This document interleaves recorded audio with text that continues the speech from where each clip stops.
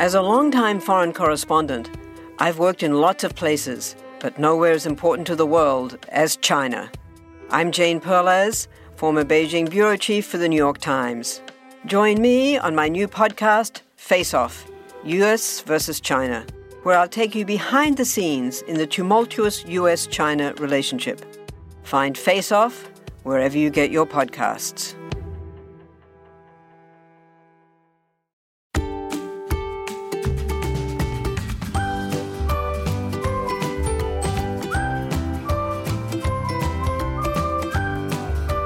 Hey there, everybody. It is Nurse Mo, and welcome back to the Straight A Nursing Podcast. This is episode 82, and today we're going to be going through a head-to-toe assessment. But before we jump into that, it is time for our listener shout-out. And today that shout-out goes to Savi. I hope I'm saying your name correctly. If I didn't, please email me so that I can correct myself. And Savi writes, "Thanks a lot. I really like this podcast. I started my first nursing job in Australia, but had good experiences in nursing back in India. There was always a little fear inside to speak up, but your podcast gave me encouragement and inspiration to stand up for myself with confidence. Thank you." Savi, I want to say thank you right back to you. Thank you so much for your kind words and for standing up for your patients, because that ultimately is what our main job is.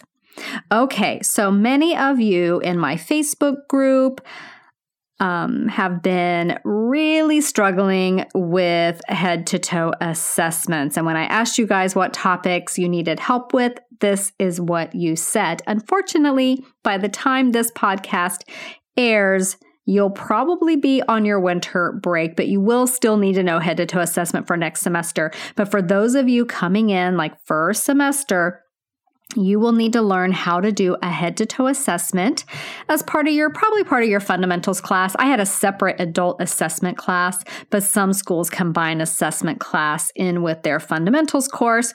Regardless, you will have to most likely get checked off on performing this assessment in front of your instructors before you will pass this course. And it's a lot of information, and we're going to go through all of it here so that maybe when you're out walking or driving or practicing an assessment on somebody, you can listen for me talking through it as you practice. That would be a great idea.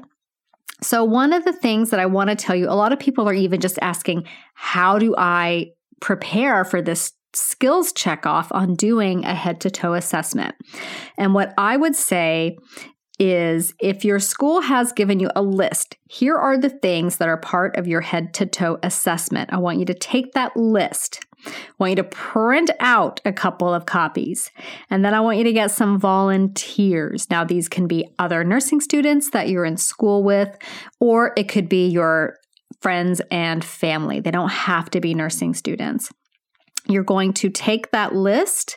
You're going to talk them through the whole list. So in essence, as you're doing that, you're teaching it to them. And I have always said that teaching material is one of the absolute best ways to learn it yourself.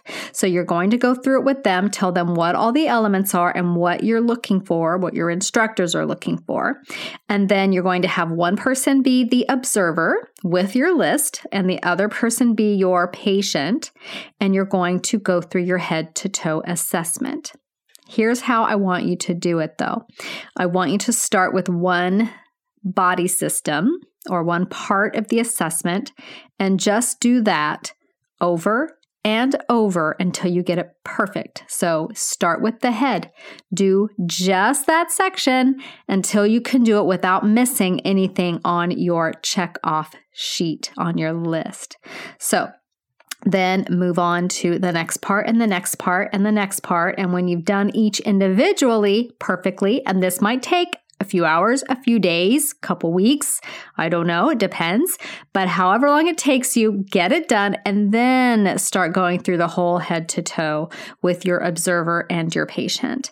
And if you're in a group of other students, you can all take turns being the observer and the patient, and you will be surprised at how much you learn from being in those other roles as well. So that is an excellent way to study and rehearse for your head to toe assessment. And when I say rehearse, I mean rehearse. Say the words that you're going to say to your patient and your skills checkoff. Wash your hands. Put on your gloves if you're doing that. Do everything. Don't just say, now I would listen to his lungs. I want you to get out your stethoscope and do it and put your stethoscope in the right spots and have the patient breathe and do all of that. Actually rehearse it. Okay? All right. So that's how you're going to study, but what are you going to study? So I'm going to talk you through what I had to learn as a student for a head to toe assessment. Of course, your school may have different order of things, maybe even different things they add, maybe things that they don't have that I have on my list.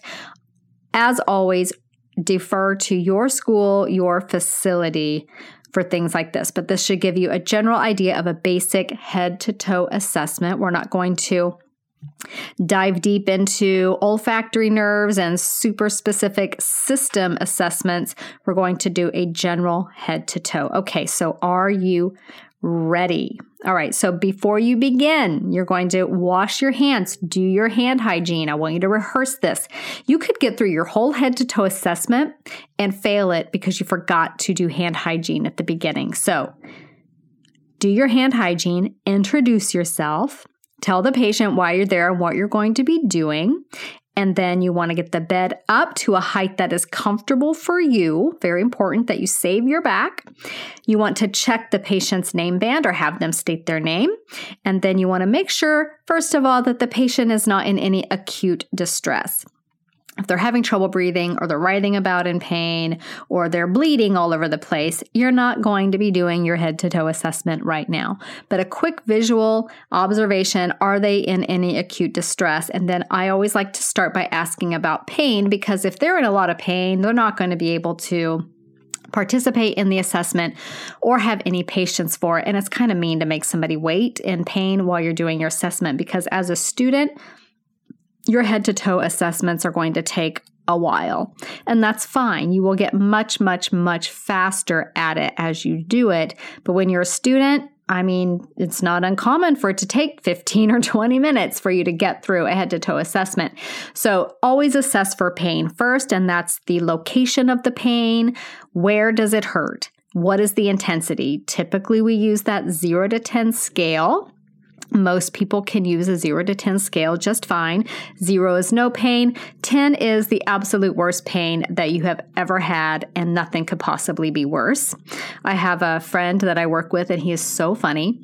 And we used to work in the ICU together, and now we work in the PACU together, which is great. But I remember him saying to a patient in his very laid back California way, 0 is no pain, 10 is having your arms pulled off. And I just thought that was hilarious. The quality of the pain, patients will sometimes be able to give you the quality of the pain without prompting. Like they may say, it's burning, it's stabbing. That's very specific, but they may need a little help. You might have to say, is it throbbing? Is it dull? Is it sharp? Is it stabbing? Is it burning? Things like that, just to help them kind of describe their pain. And then you want to ask if it radiates anywhere. I have pain in my leg that radiates up to my back. Okay. And then how long has it been hurting? They will probably say always, because patients in the hospital just seem to be always in pain. And then you want to ask them what helps it and what makes it worse. So if they say, it hurts when I take a deep breath, that's one thing. If they say, I just need to lay on my side and it'll go away, then that's, a relieving factor. So that's your basic pain assessment. I like to get that done first, because if there's something I can do to help them pain-wise, I want to do that before I get into the full head-to-toe assessment for the most part. Okay, so let's start at the head. You're looking at their face, you're checking their skin, you're looking at the skin color, the moisture, the temperature. And you'll do this skin assessment throughout the whole head to toe, but I just like to start it by looking at their face. Normal is warm, dry, and no discoloration. You may hear warm, dry, colors appropriate for race. Back in the day, we used to say warm, pink, and dry. Well, not everybody is pink. I can't believe it took people this long to figure that out. So now we say no discoloration or color appropriate for race because there's lots of beautiful skin tones out there and we want to be inclusive of everyone. So we are saying that the skin, what color it is, if it's warm, if it's cool, that's usually an abnormal sign. If it's anything but dry, that's abnormal.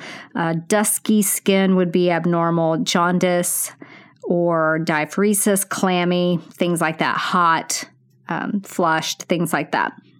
Then you're going to look for a facial droop. This would be just a quick assessment of their neurological status. Have them smile, see if there's a facial droop. Look at their eyes. Is one droopy and one not? Look for periorbital edema. So that would be edema around the eyes. This is caused by a lot of different things. Some of the more common ones would be nephrotic syndrome, thyroid disease, even a blocked tear duct. So lots of reasons. It's abnormal, so you would want to make note of it if it was there. And then for the pupils, you may hear people say perla. That means we're looking for pupils to be equal, round, reactive to light, and accommodation. So equal pupils, you look at them, they should both be the same size. When you shine a light, you want to see that they react to the light. That pupil is going to constrict, and it will constrict briskly in a normal, healthy person with nothing else going on, a little more sluggishly, perhaps if they've got some drugs on board, maybe some drugs that we've given them, and then they can be non-reactive in neurological injury. They can also be, you want to assess the size of the pupils, and most pupilometers or not pupilometers, that's a whole other thing. Pen lights have a little gauge on the side, and you can look. Note that if the patient's on opioids, they can often have pinpoint pupils. So you want to just make note of that and then maybe come back later when they're not on so many opioids and assess their pupils again, because it's really hard to see the reactivity when they are pinpoint with maybe say they're on a fentanyl drip because they're intubated or something like that. And then the shape, they should be perfectly round. Sometimes patients have abnormal shaped pupils because they have had eye surgery, so you would assess for that. And then we talked about the light reaction and the accommodation. So accommodation is the eye's ability to see things both far away and close up. So you could hold your pen, a foot away or so, 16 inches, and then look at their pupils and then move the pen in closer, and the pupil should react to refocus on that close up object. So if they don't, that is an abnormal finding. So looking at the eyes themselves, you want to assess the sclera for any discoloration, any redness, any yellowness, which would be icterus, which is a sign of jaundice. And you also want to assess their level of consciousness. That's typically the first thing I assess, is just how, because you've got to wake them up if they're asleep to look at their eyes. So level of consciousness, ideally, they're awake and alert, but maybe it's the middle of the night and they're sleepy, or they've been given some IV fentanyl and now they're drowsy. So somnolent would be drowsy but easily arousable. Lethargic would be that patient that's difficult to wake, difficult to rouse, but they'll follow simple commands like squeeze my hand, maybe just one at a time. They won't follow like a series of commands. And then a stupor would be a patient that only rouses to painful stimulus, which could be that sternal rub, that kind of grip at the trapezius muscle, that's not very comfortable, or the pen across the nail bed, which is the most painful. And then comatose would be the patient that doesn't respond to any of those awful, painful stimuli. Orientation, you want to ask the patient who they are, where they are, and all of that. So name, date, location, and do they know why they're here? So honestly, guys, how often do you know the exact date? I often don't. I'm pretty sassy if I know what day of the week it is, but I definitely know the month. So if a patient doesn't know the date, I'll ask them, do they know what day of the week? If they don't know what day of the week, I'll ask what month. And then that typically, for me, is enough for orientation if they kind of have a ballpark. The hard part is if they've been in the hospital, they came in last night unconscious and now they're just not even sure what day it is. Yes, they are disoriented, but they can be reoriented. And then you can check back later. And if they still know what day it is because you talked about it earlier, they're oriented. And then I always ask, do you know why you're here? Because a lot of times people are not oriented to their situation. So ask them, why are you here? And they will tell you. Sometimes they can't tell me the name for the place that they are. They're very confused, especially in the intensive care unit. So just to make sure they don't have like a word finding problem. Some people have difficulty with that because, maybe they've had a stroke or something in the past that I don't know about yet. I'll say, is this a post office or a hospital? Or is this a grocery store or a hospital? And see if they can figure it out from that. But anyway, that's orientation. And then you look at their neck.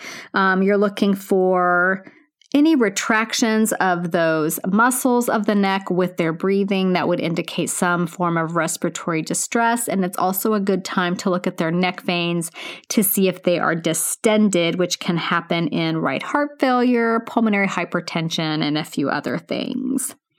Also check for any cough. Are they coughing up sputum? If they do, lucky you get to look at it. Or if they're not right now, ask them to describe it. You want to know the color, how the consistency, is it thick or thin, how much there is, etc. If there's an NG tube in place, check its placement. So NG tubes will typically be marked at the level that they should be at. So you should be able to see a mark on the tube itself.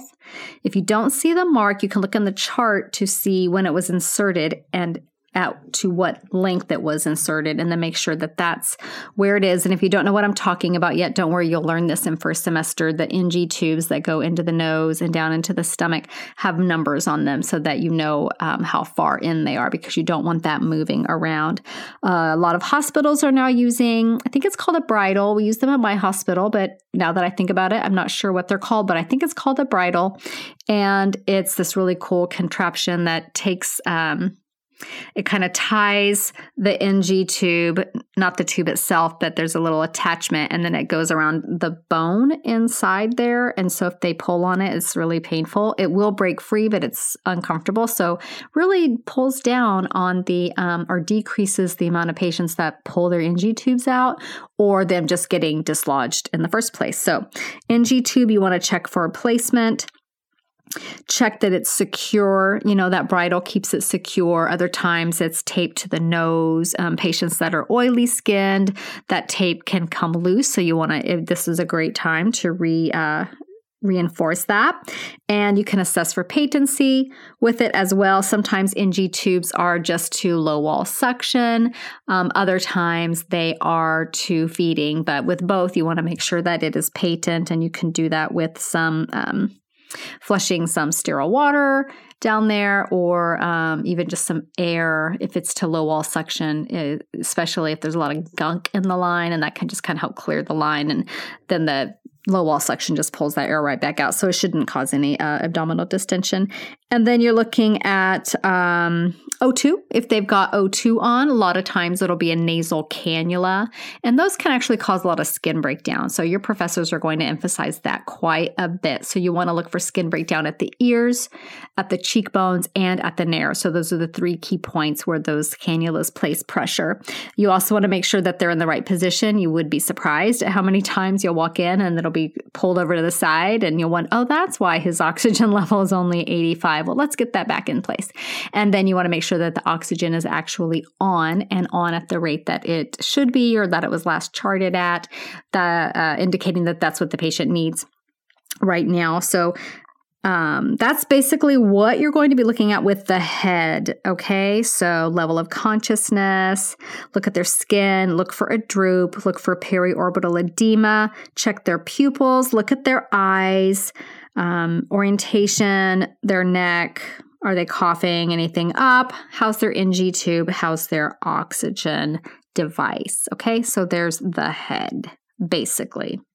Okay, then we're going to go to the arms and hands. That's what I like to do next.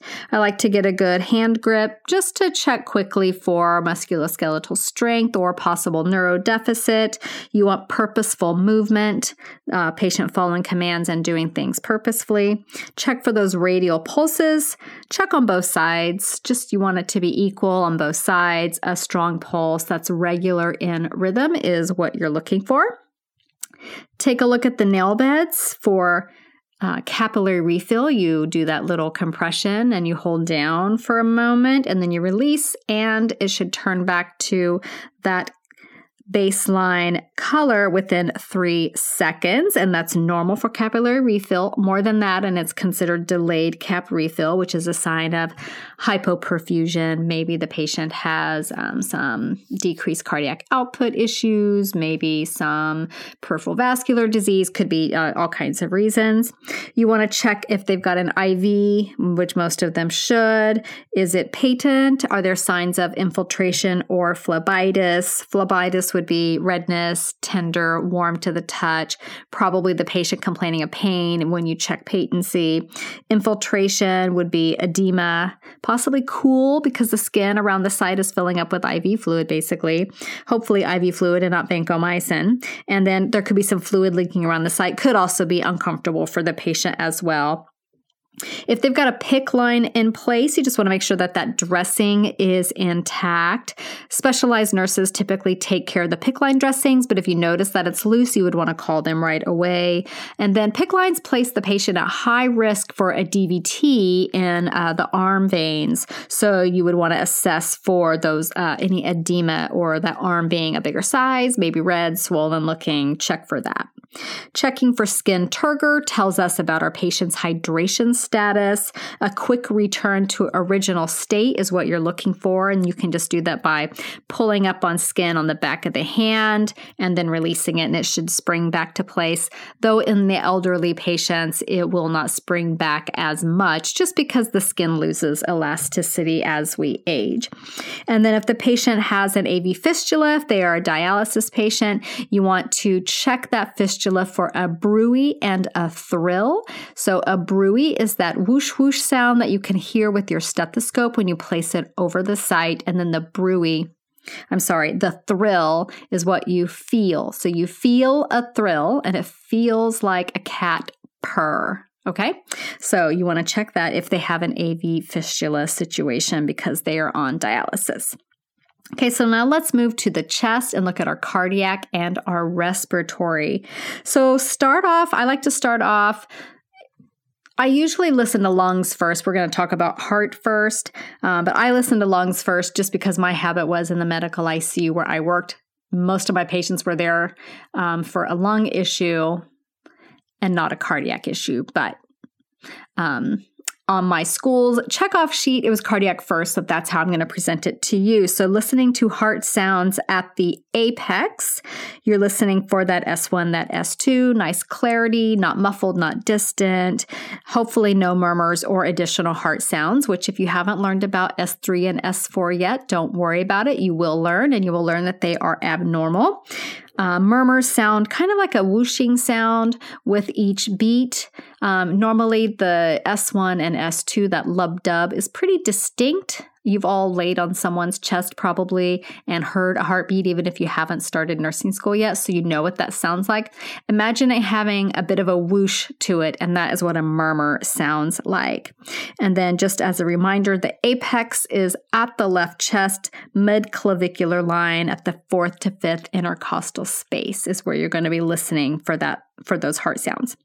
And then you can check for an apical radial pulse. You're looking for a pulse deficit when you do this. And this will typically be ordered by the MD. But just so you know what it is, it's carried out by 2 nurses at the same time. So one is listening at the apex and counting for a full minute, and one is checking a pulse at the radial artery and counting for the same full minute, and ideally the numbers are the same, okay? So that is what you're looking for there. If your radial pulse is lower than your apical pulse, it is said that the patient has a pulse deficit, and that would definitely be an abnormal finding that you would want to let somebody know about. Now let's move on to the lungs, and you'll be listening to the lungs at the anterior, the lateral, and the posterior. I find that I like to listen to the posterior first because if the patient is going to have crackles, you'll hear them most likely in the posterior bases, and you'll find that as you do your lung assessment and they're taking those deep breaths, the crackles may disappear, but if they were there in the first place, it's nice to know that they were there. So if you start at the back, you want to start at the bottom, listening to their lung sounds. And that would be like just around the bottom of the ribs, just above the bottom of the ribs for those lower lung sounds. And then just below the scapula, remember, you're not going to hear anything through bone, so don't try to listen to lung sounds through scapula, or just, inward of the scapula a little bit. And then for your upper posterior, right there, above the scapula, more or less. So listening to the posterior lung sounds, if you start at the bottom, you may catch crackles that could clear as the patient continues to take those nice deep breaths. So the way you do this is you instruct the patient to breathe in and out through their mouth. You want them to breathe deeply. You don't want them to hyperventilate. So they don't need to rush and hurry. They will be taking full breaths in, and you will be listening one side and then the other. So you would listen right, left on the lower, then right, left, middle, and then right, left, upper, so that you can compare side to side. Okay, and then you can listen to the anterior lungs. So you're going to start right below the clavicles is where you would hear wheezes. In a patient with COPD, oftentimes those wheezes are just kind of up towards the top. So don't miss listening right below the clavicles. And then that top 1/3 of the sternum would be another site that you'd want to listen. And then again, just above the bottom of the ribs. And then for the lateral, right below the axilla on both sides. And then don't forget to go down a bit for that extra lobe on the right side. So that's how you're going to listen to your lung sounds. So when you're looking at respirations, you want to assess the rate, the rhythm, the depth, the presence of air movement. So rate, rhythm, depth, presence of air movement. If you can remember RRDP, maybe that will help you.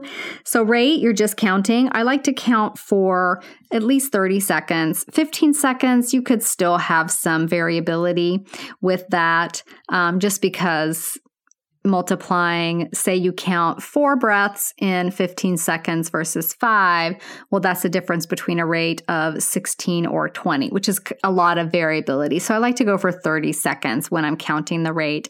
And here's a tip, don't tell the patient you're counting their respirations because they will alter their breathing. I swear they'll breathe like more calmly and more deeply. So I count their respirations while I pretend to take their pulse. Okay, so that's a little tip there.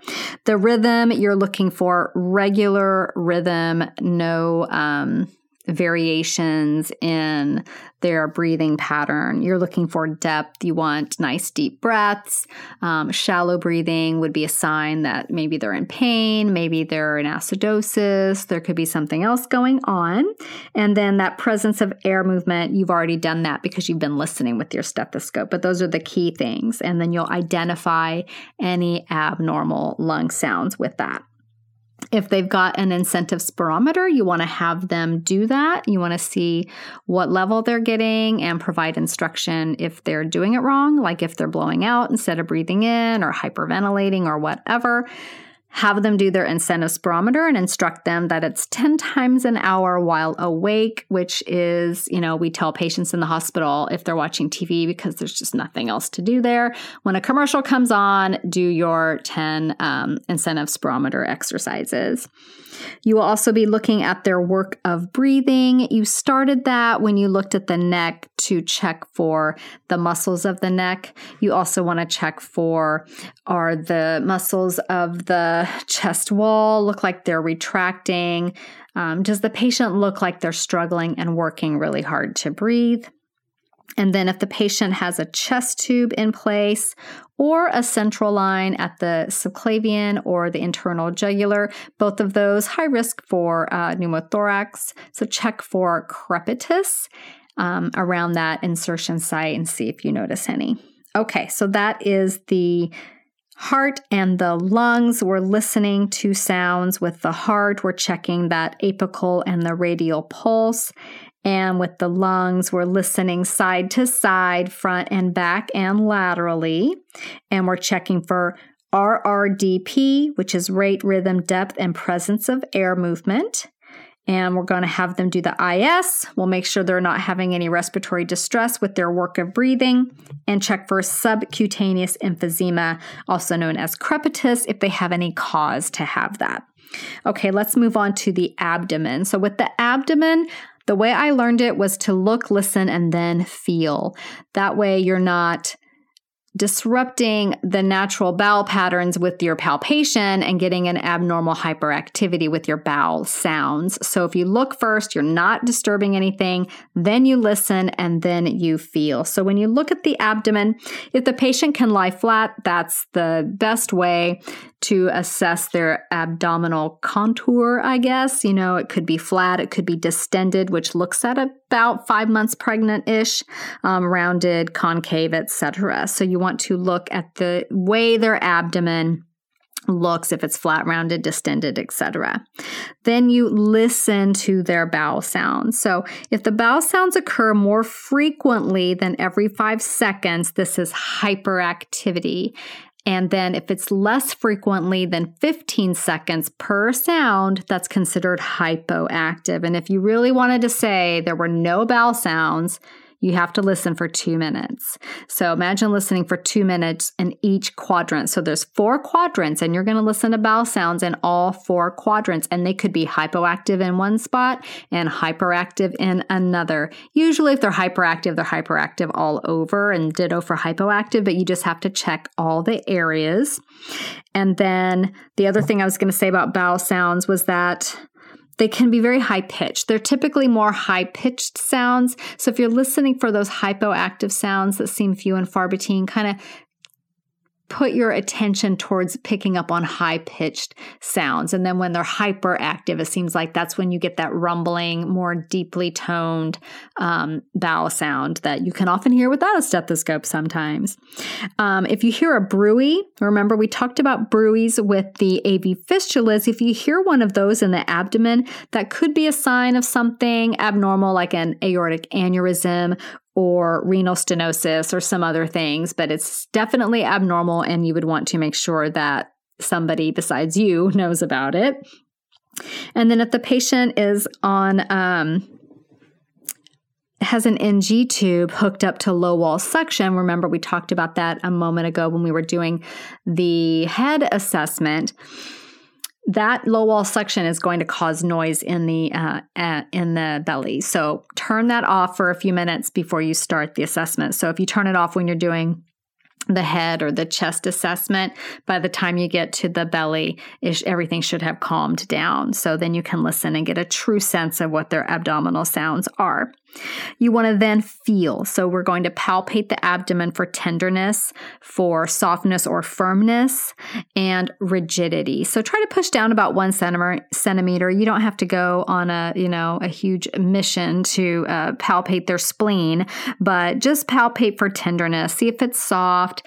It can be firm, and then it can be rigid. So a rigid abdomen with pain upon palpation would be very worrisome for peritonitis. So that would be an abnormal and critical finding that you would want to share with someone. You want to ask the patient if they're passing gas. when their last bowel movement was, ask about their appetite, and if they have any nausea. So those are the main things with the abdomen. Remember, look, listen, and then feel. Okay, let's go to the renal system. So if the patient has a Foley catheter in place, you want to make sure that it's patent.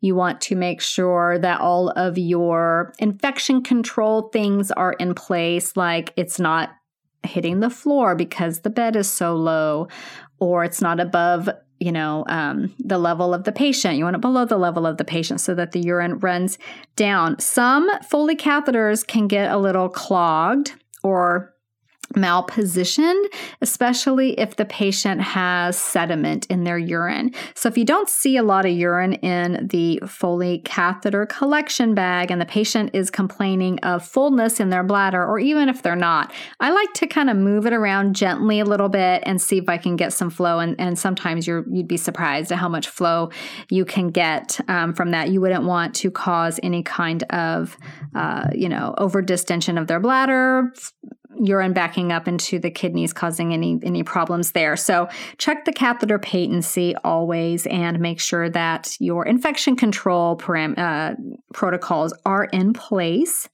You want to assess the urine's color. It's straw or pale, clear, yellow, amber, cola-colored, or blood-tinged. It could be cloudy or clear. It can have sediment. It can have clots. It can have mucus. It can have things in it. You want to be able to describe that in your charting. And then if the patient is voiding, ask about burning, urgency, how much they're voiding. If they're urgent burning and voiding, teaspoon at a time, they probably have a UTI. So you want to definitely let somebody know about that. Okay, so that's it for the renal system. And then we can move on to the legs. So with the legs, the patient might have their socks on, their scuds on, their sequential compression devices, their TED hose. Take that stuff off so you can really see what you're doing. I know TED hose are a pain in the neck to get back on, but if you're going to be thorough, you're taking them off. A key tip before you touch a patient with diabetic neuropathy or any neuropathy on their feet, especially where the neuropathy can be really bad, you want to ask them how sensitive their feet are because you don't want to cause them any pain. You would want to be extra gentle with those patients. So you'll be checking the pedal pulses. That's the dorsalis pedis and the posterior tibial. If the patient has edema, it can make this difficult. Be patient with yourself. And the more pedal pulses you palpate, the better you will get at it. It was one of the harder pulses to learn how to assess as a student. But the more and more and more you do it on all the different types of people of all shapes and sizes and ages, you will get better at it. I promise. If you can't find it with your fingers, you can always get the Doppler and assess it that way. And then sometimes if you get the Doppler and find it, if you mark the spot, then you can go with your fingers and feel it. So that's just a little tip there if you're having any trouble at all. You want to assess for edema. So start at the feet and then go up, and you want to, state where the edema ends. So if it goes all the way up to the thigh or the knee or the, halfway up the leg or whatever. We're looking at pitting edema versus non-pitting edema. So pitting edema is that edema that if you push on it and you take your fingers away, it takes a while for the skin to fill, for that depression to fill back in. You made a pit with your fingers. And that'll be rated, on your charting as 1+ or 2+. And it just has to do with how deep of a pit you can make with your fingers. This is typically due to things like fluid retention, a protein deficiency like in nephrotic syndrome, and inflammation. And then non-pitting edema, so you push on it and there's no indentation, but there's edema there. That's usually due to something like lymphedema. Maybe there's a lymphatic obstruction or myxedema in your patients who have like hypothyroidism. There's probably other issues, but those are probably some of the most common reasons why you'd have non-pitting edema.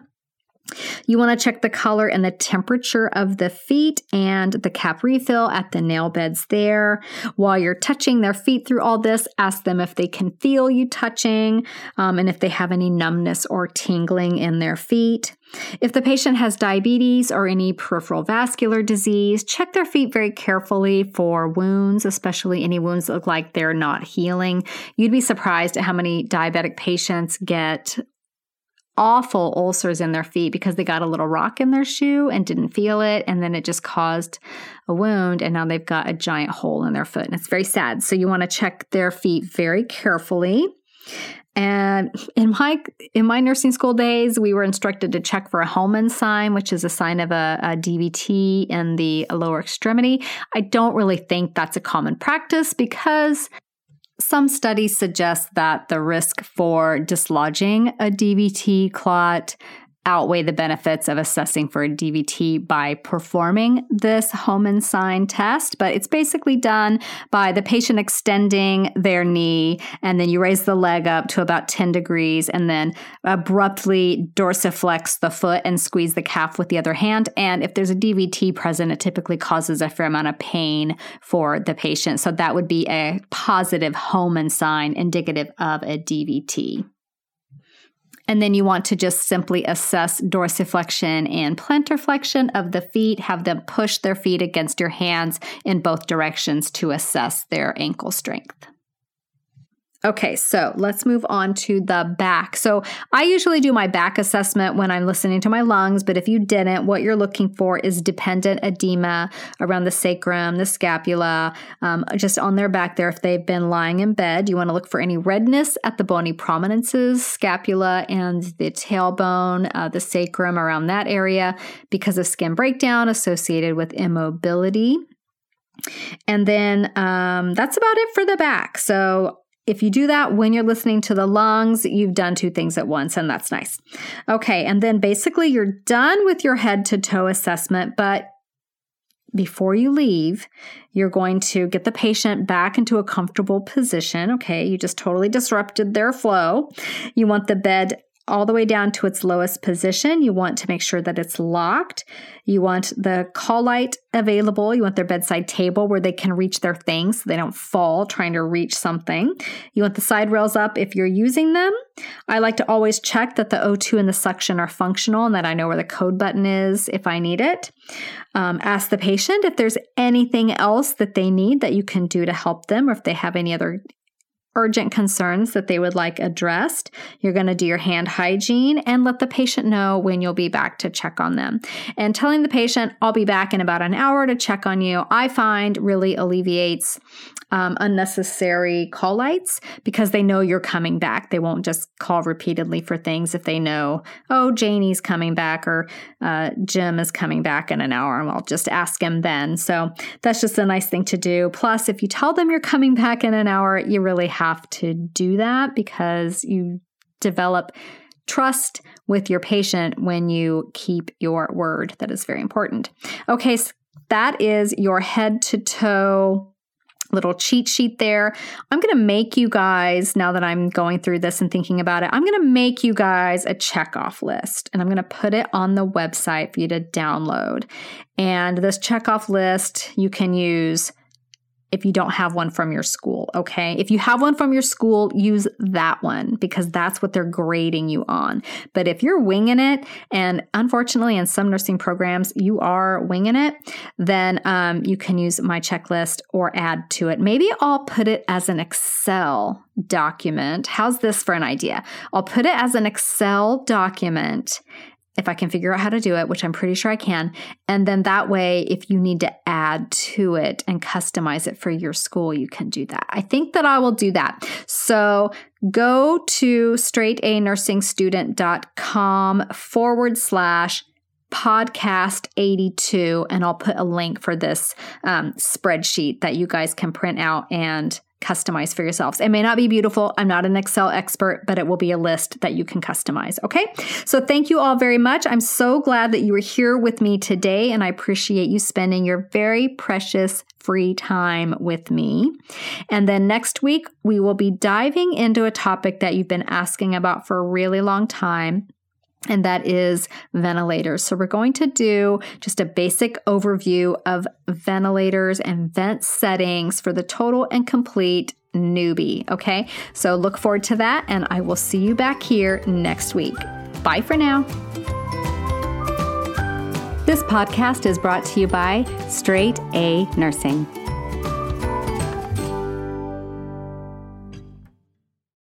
Have you ever wished that you had a direct line to your pediatrician to ask all the questions that constantly crop up while parenting? We sure have. That's why we launched the Bites of Health podcast. Every morning, we'll answer a commonly asked pediatric question in 5 minutes or less. You can tune in while you're making your second cup of coffee or from the school drop-off line. So be sure to tune in to Bites of Health, streaming now.